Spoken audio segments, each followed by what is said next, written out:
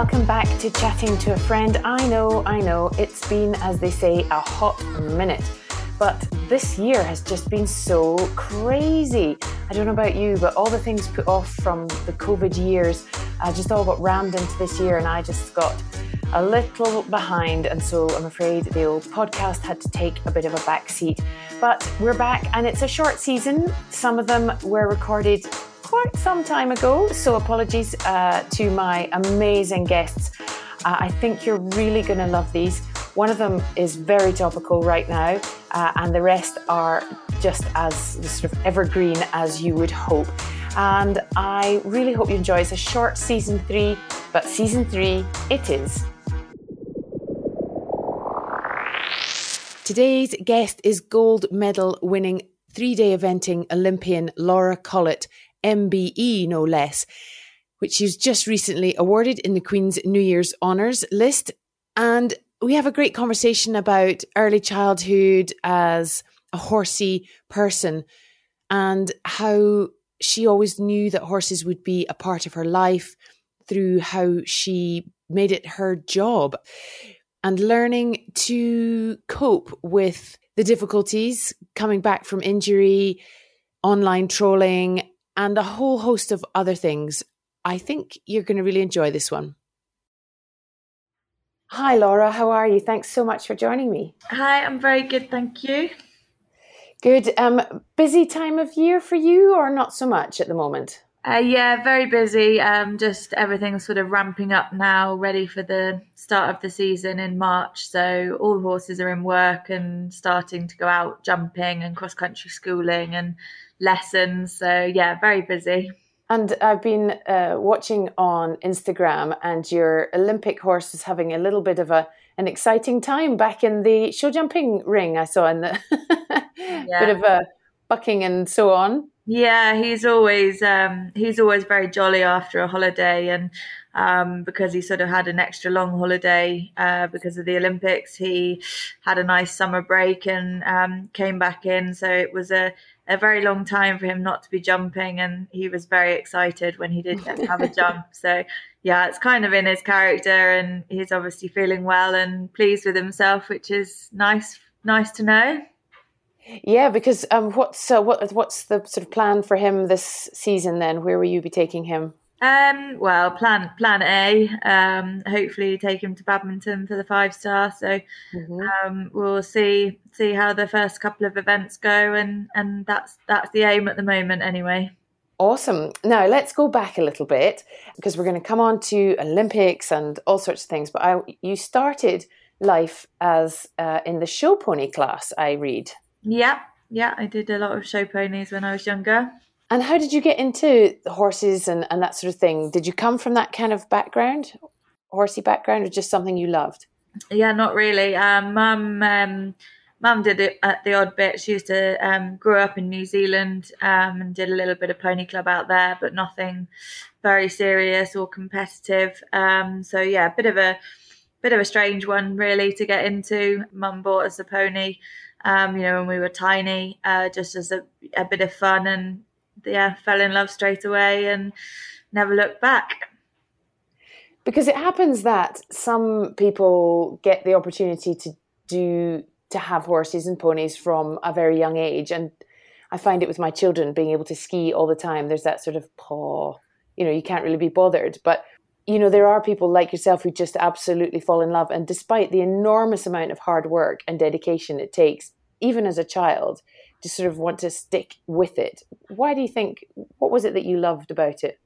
I love building a relationship with the horses, and I guess even from a young age, I always found I got on better with horses than people, and just I love spending time with them, and trying to understand them and read them, and I was never very academic at school, so I never really, nothing took my fancy at school academically, and job wise, it was never really a question in my mind as to what I wanted to do. I wanted to be involved with horses and work with horses. So, I'm very lucky that I had the opportunity to go down that route, and luckily it's worked out well.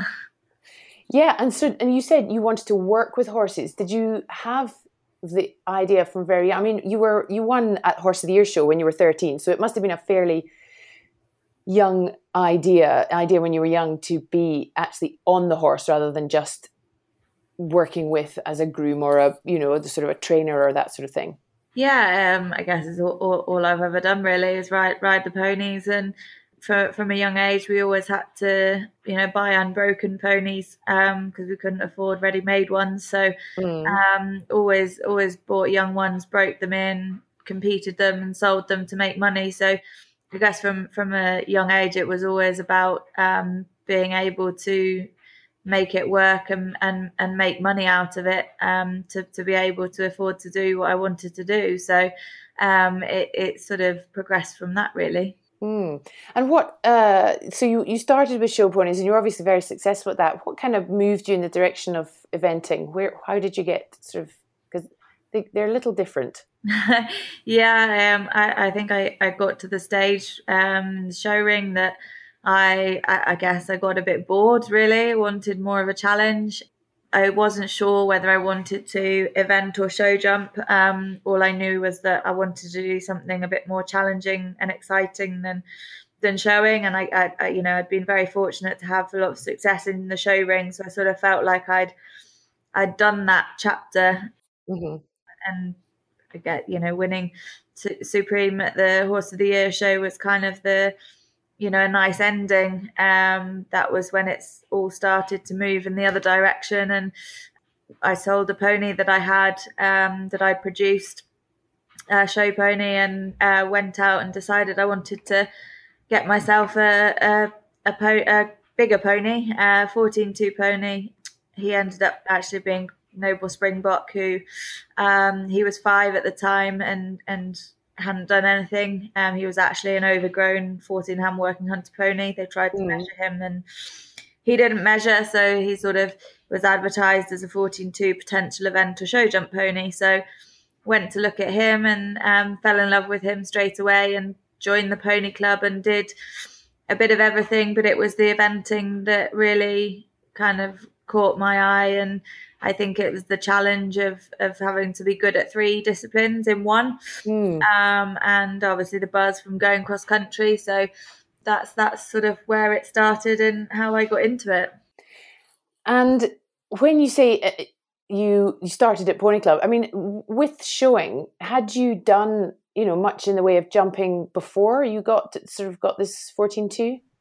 Well, I used to do the working hunter ponies and jumping in the show ring. So I'd done jumping, but I'd not done any sort of really cross country. I think I'd done the odd hunter trial maybe. But yeah, not a huge amount. But it was I rode show ponies for some producers, but all of mine were always working hunter ponies that I did myself, because again I enjoyed the jumping part of it. It was a bit more fun than just trotting circles.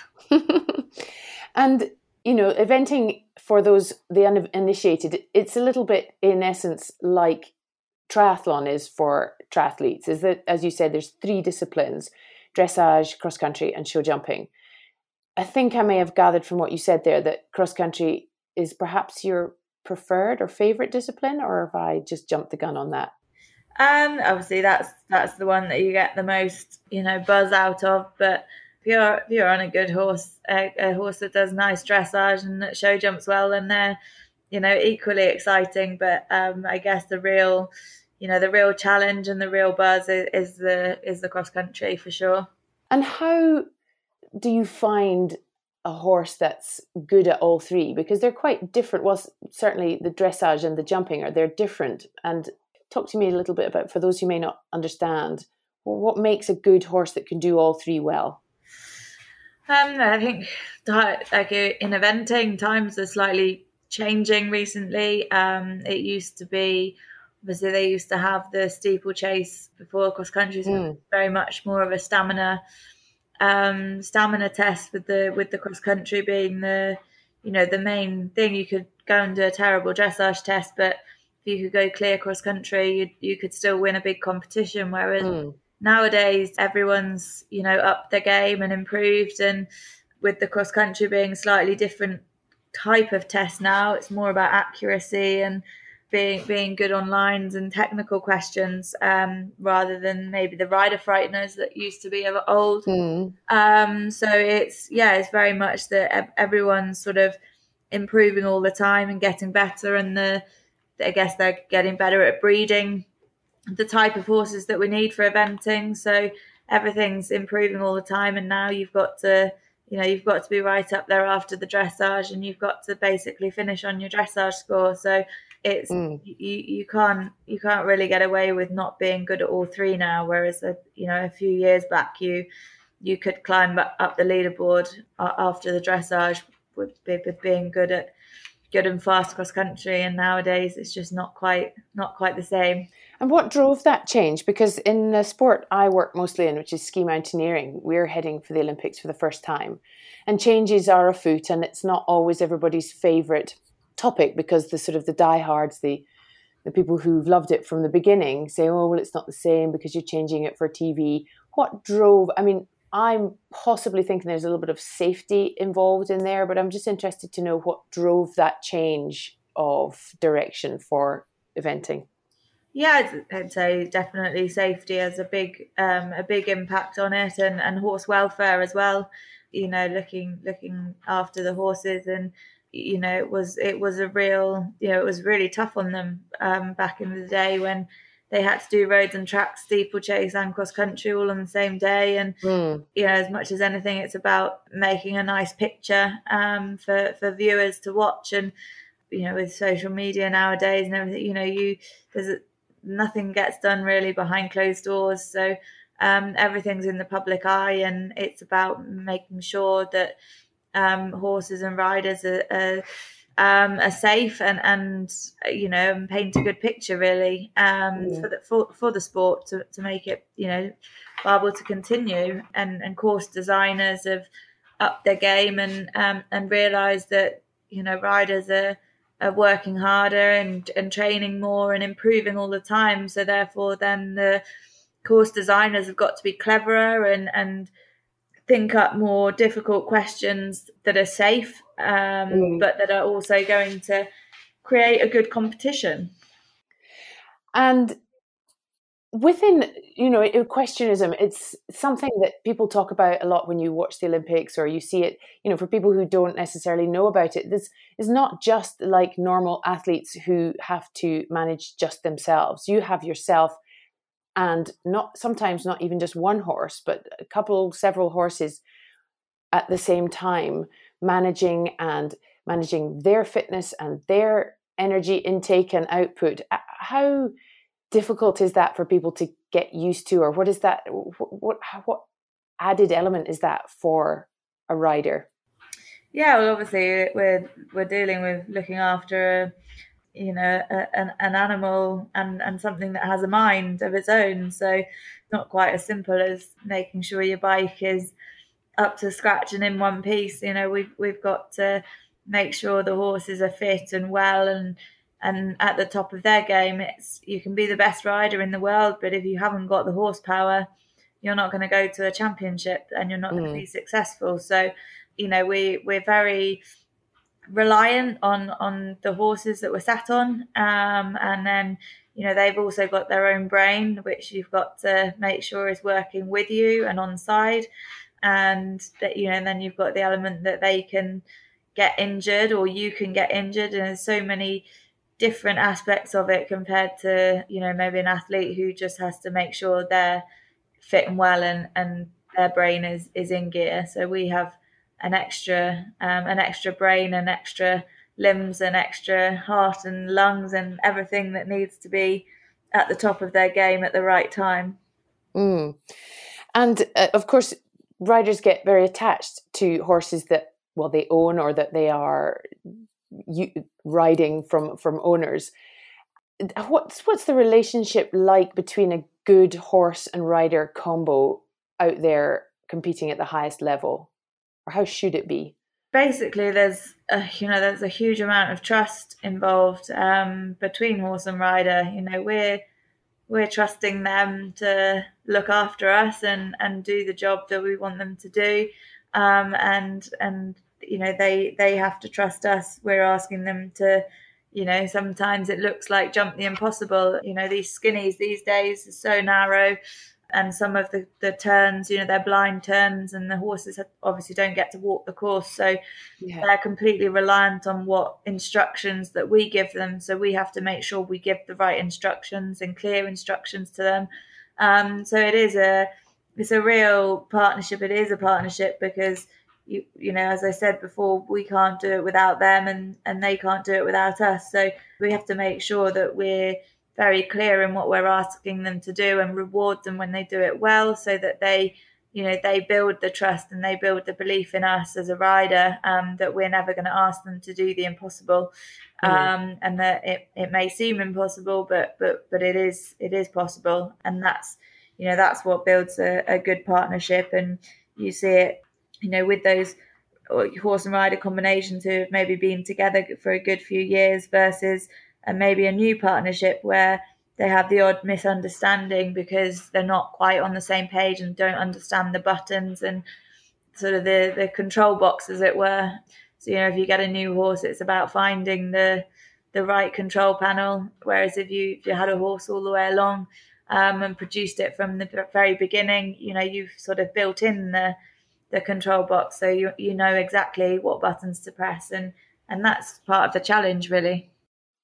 And when you say produce, so you're bringing on from young and teaching them the basics, I assume. How do you then hand them over to another rider once you've built up that sort of basic, or perhaps I'm speaking the wrong language altogether, but I hope you get the gist of what I'm trying to say? Yeah, well, obviously it's not an ideal world to have to hand over the reins, as we don't, sometimes you have to sell the horse, sometimes the owner decides to move the horse from you.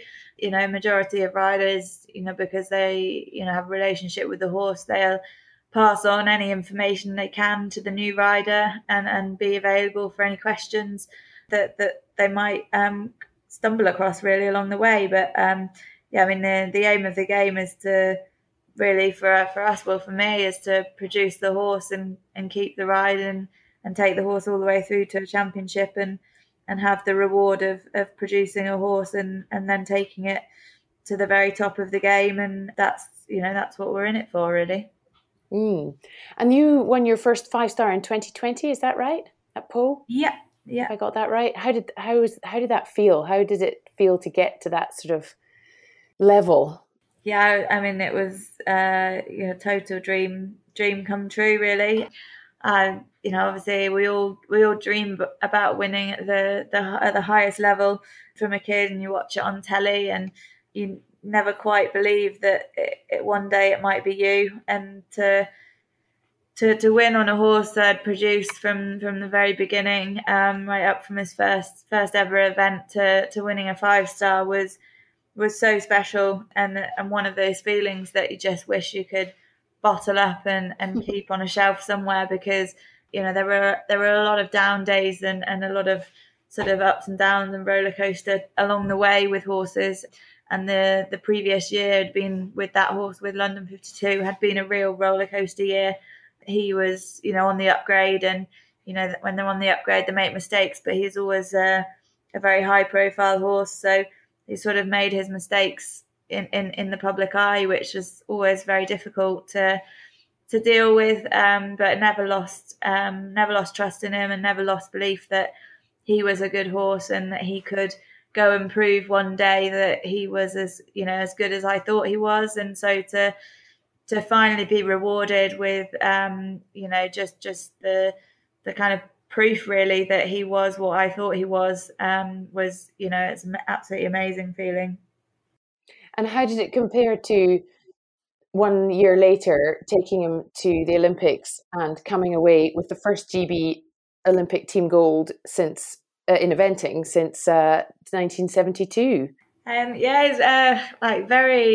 It's funny. It's very different kind of feeling, because obviously Pau was just for myself, and then we go to an Olympics as a team and with the sole purpose. Obviously there's an individual competition as well, but the sole purpose there was the team and we knew going there that we had a very strong team. We had 3 5-star winners on the same team, which is, you know, pretty unheard of. So we were well aware of the expectation going into it, and when you have a lot of expectation from the outside world, then becomes a lot of pressure. But to actually come out of it with the team gold that we knew we were capable of, but that you just never quite believe will actually happen. And then, you know, the fact that it's an Olympic Games is just, you know, it's mind-boggling, really. And, you know, it still feels very surreal. And you, of course, competed with Tom McEwen and Oliver Townend. Now, I'm interested, well, people who are listening may not know that eventing is one of very few sports in the world, certainly that I can think of, not that I know all the sports in the world, where men and women compete on exactly the same course, the same level, the same everything. And you always think about riders being, you know, you think about horse mad little girls when they're starting, but, you know, a lot of the top eventers are men. How in terms of equality, does it feel like a level playing field? Oh, totally. But, you know, for us in our sport, because it's all we've ever known growing up, it's not a big deal. It's completely right from word go, you know, through the pony club, through everything. Every level is you're on a level playing field, so you don't even really think about it. And then, you know, you hear other people maybe outside sports that, you know, go, wow, you really compete against each other on a level playing field. And you're like, well, yeah. And then you look at other sports and you realize how rare it is that we do compete on a completely level playing field. But, you know, as I said, for us, it's just the norm. So we don't really think about it. Yeah, no, because I grew up watching Ian Stark competing and Lucinda Palmer, who became Lucinda Green, and they were all of a level. And so for me, I completely see what you mean. For me, it's not unusual, but I hear it is. And I think it's fantastic. I think it's something to be aimed for in many other sports where possible. Congratulations, by the way, on your MBE. Thank you. That's very exciting. Were you expecting that?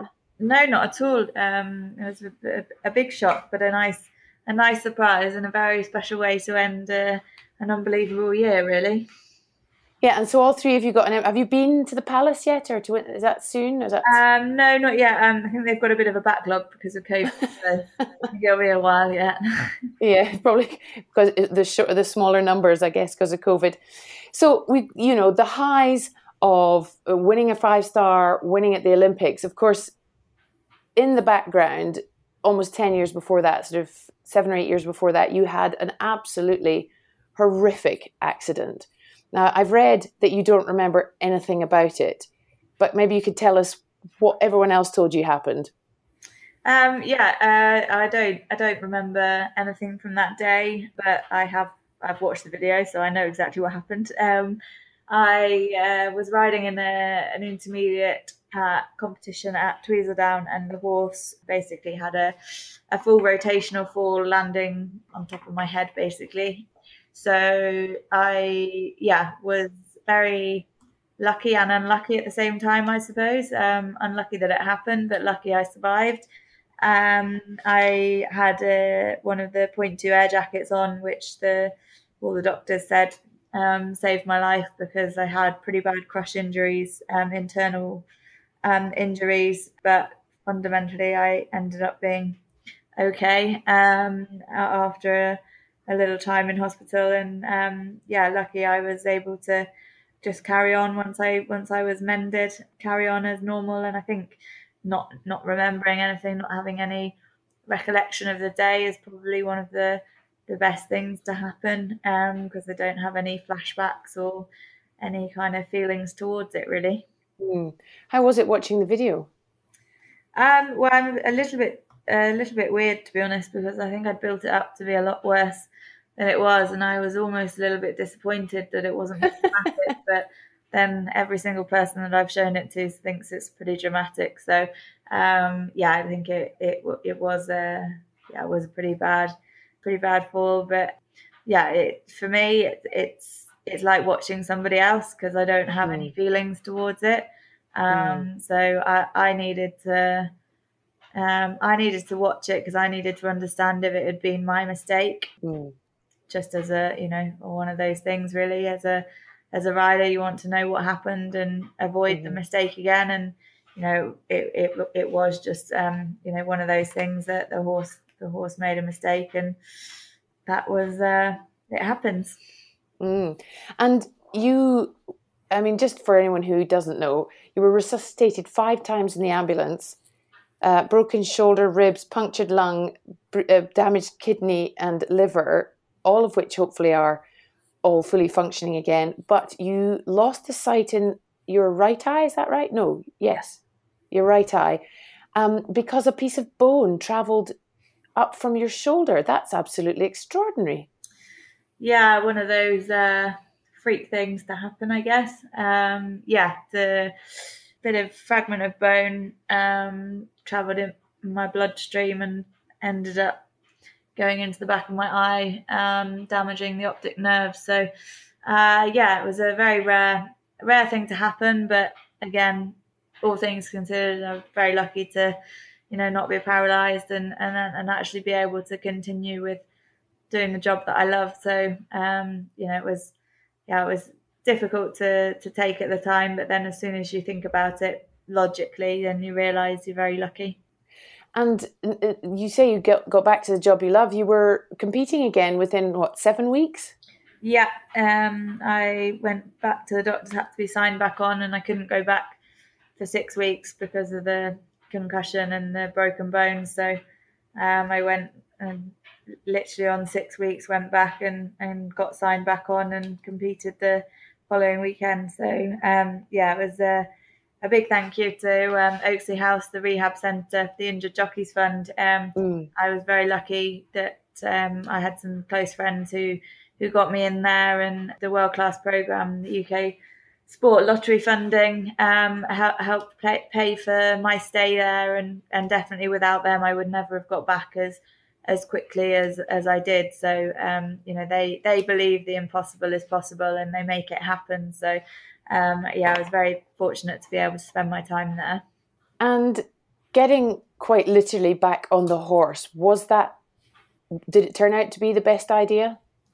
Yeah, definitely. I never doubted it. A lot of people questioned whether I would, and that sort of made me laugh because there was never a doubt in my mind. I came out of hospital, and the first day I came out of hospital, I got back on a horse, even though I shouldn't have done. But for me, it's all I know, and it's all I want to do. So it was kind of to be able to prove everyone wrong, and also because for me, I spent a week in a coma and then 4 days in ICU in hospital, and then came out, and that was probably the longest I hadn't sat on a horse for.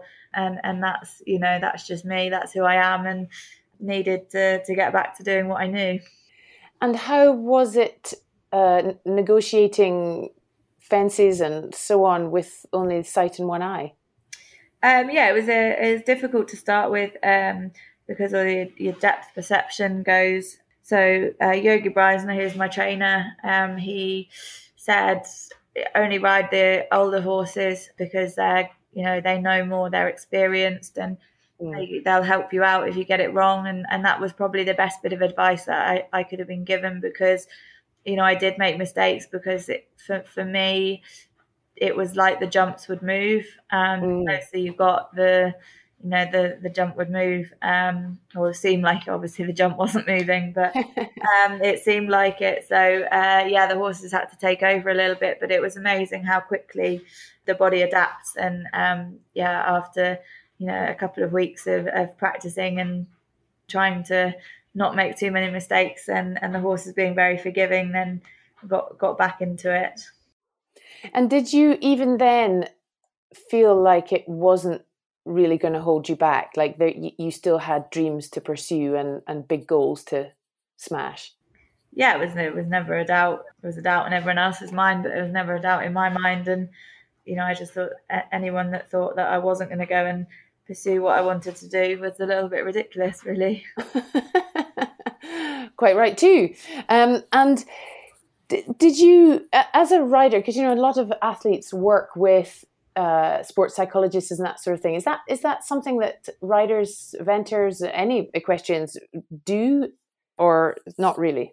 Obviously, I can't really talk for anyone else. I don't know what anyone else does, but yeah, I didn't. I do now. The last couple of years, I didn't when I had my accident, and I guess when you get a bit older and things get a little bit more complicated and having to deal with difficult situations with owners or staff or things like that.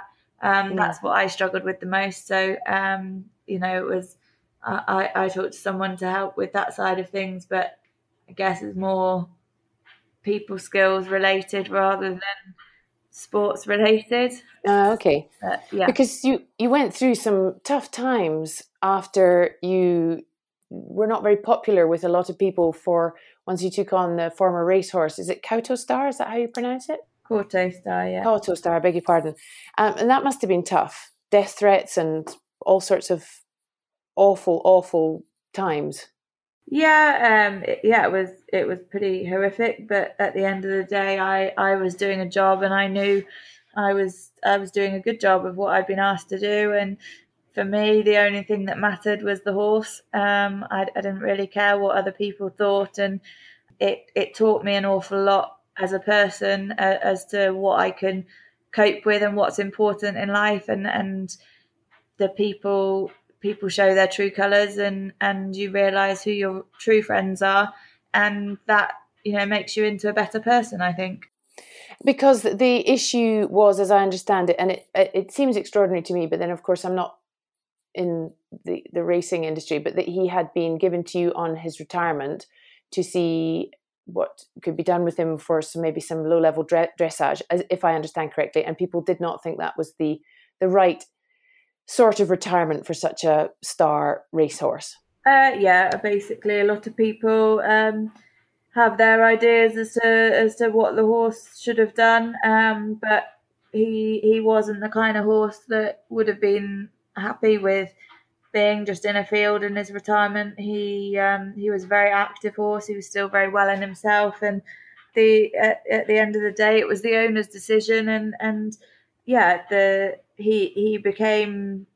People thought they owned him because he was like the people's horse, because he'd been around for so long and he'd been so successful. So yeah, so racing's can be a funny game, and people, I think with social media these days, people forget that what they type and what they write and things like that actually does go to somebody, a real human being. And I'm pretty sure a lot of the things that got said and got typed on social media, people would never have actually said it to my face. And that's where I think it's wrong, because if you're not, if you're not brave enough to say it to someone's face, you shouldn't be brave enough to say it behind a computer screen. So yeah, it taught me an awful lot, and I had to be pretty strong and pretty tough, but it makes you into a better person.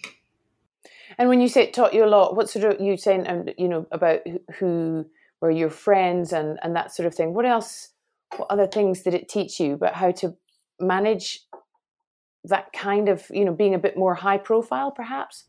Yeah, and to realize who matters and who's, there are an awful lot of people that have a big opinion, but does their opinion really matter, and should it really affect you? And the answer is no, probably not. And to very much focus on the controllables, the things that you can control and you can dictate, and you can't control other people, you can't control what they say. So don't even try. There was a lot of messages that I wanted to respond to defend myself, but actually the reality was all it would have done was fuel fire and give them an argument, and it wasn't worth it. They weren't worth it. They weren't people that mattered to me, and they can have their opinion and keep their opinion. And I strongly believe that saying nothing and keeping quiet and just keeping your head down makes it go away an awful lot quicker than trying to defend yourself and fight your own corner. So, for me, it was about only focusing on what really mattered, and that was that the horse was looked after, which he was. So. Yeah, I interviewed Cathy O'Dowd, who was the first South African woman to climb Everest from both sides. I spoke to her quite recently. And 2 of her trips were quite controversial for whatever reasons. And she said very similar to you. And this was in the days before social media. And she said, I just wanted, even if I had wanted to address every single person's argument and take it up with them personally, I probably wouldn't have changed their mind. So I had to just really hunker down and decide what was important for me, and me knowing the truth and what happened and all that sort of thing. So it sounds like a very similar mindset. Yeah, definitely.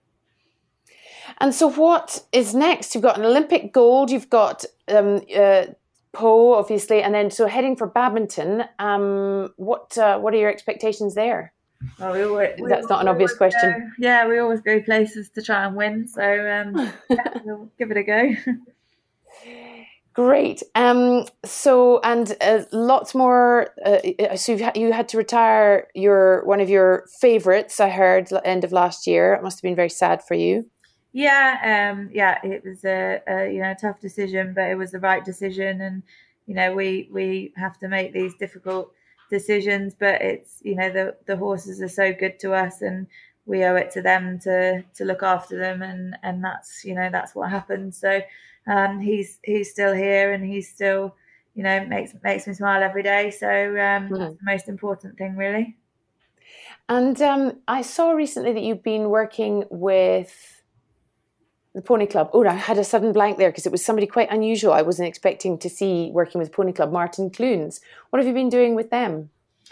I just went and did an opening day for the they've got a new charity that the BHS, the British Horse Society, are running, and Martin's obviously the founder of the BHS, so it was myself and him that went to open this the launch of the new, I think it's called Pony Stars, which is a great idea to try and encourage more children to get into ponies and give them a something to do, and go and make friends and have challenges along the way in the horse area.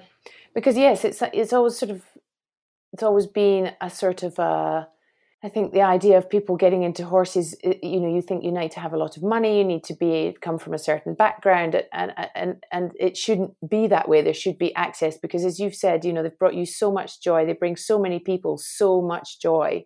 To have a horse to bond with, to have a bit of freedom on, that it's to make it accessible for everybody is such an important thing. Yeah, and that's what they're trying to do, is run these centres that allow that have the ponies there, so the people that can't afford their own pony can go to these centres and let the children enjoy spending time with ponies and building relationships with them, and letting them get the understanding of what it's like to be in control of a pony. So it's a great concept, and I think it's hopefully going to be very successful for them.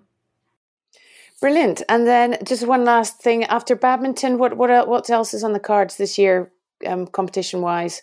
Oh, obviously a yard full of horses that all have their individual aims, and obviously the big aim will be to try and get selected for the World Equestrian Games, which is in Pratoni in Italy in September. So that will be pretty reliant on what happens at badminton, but we'll see. Good. And that's individual? No, that's team competition. That's team. Great. Well, listen, thank you so much for your time. I have really enjoyed hearing all about it. Congratulations again on the Olympics and on the MBE. Very exciting, and good luck for badminton. I would like to go back to badminton. The one and only time I went, I was 7 months pregnant, and it was a deeply uncomfortable day for me. I will come back one day and watch you tackle it for sure. No, that'd be great. Thank you very much. Thanks for your time. I really appreciate it. Thank you.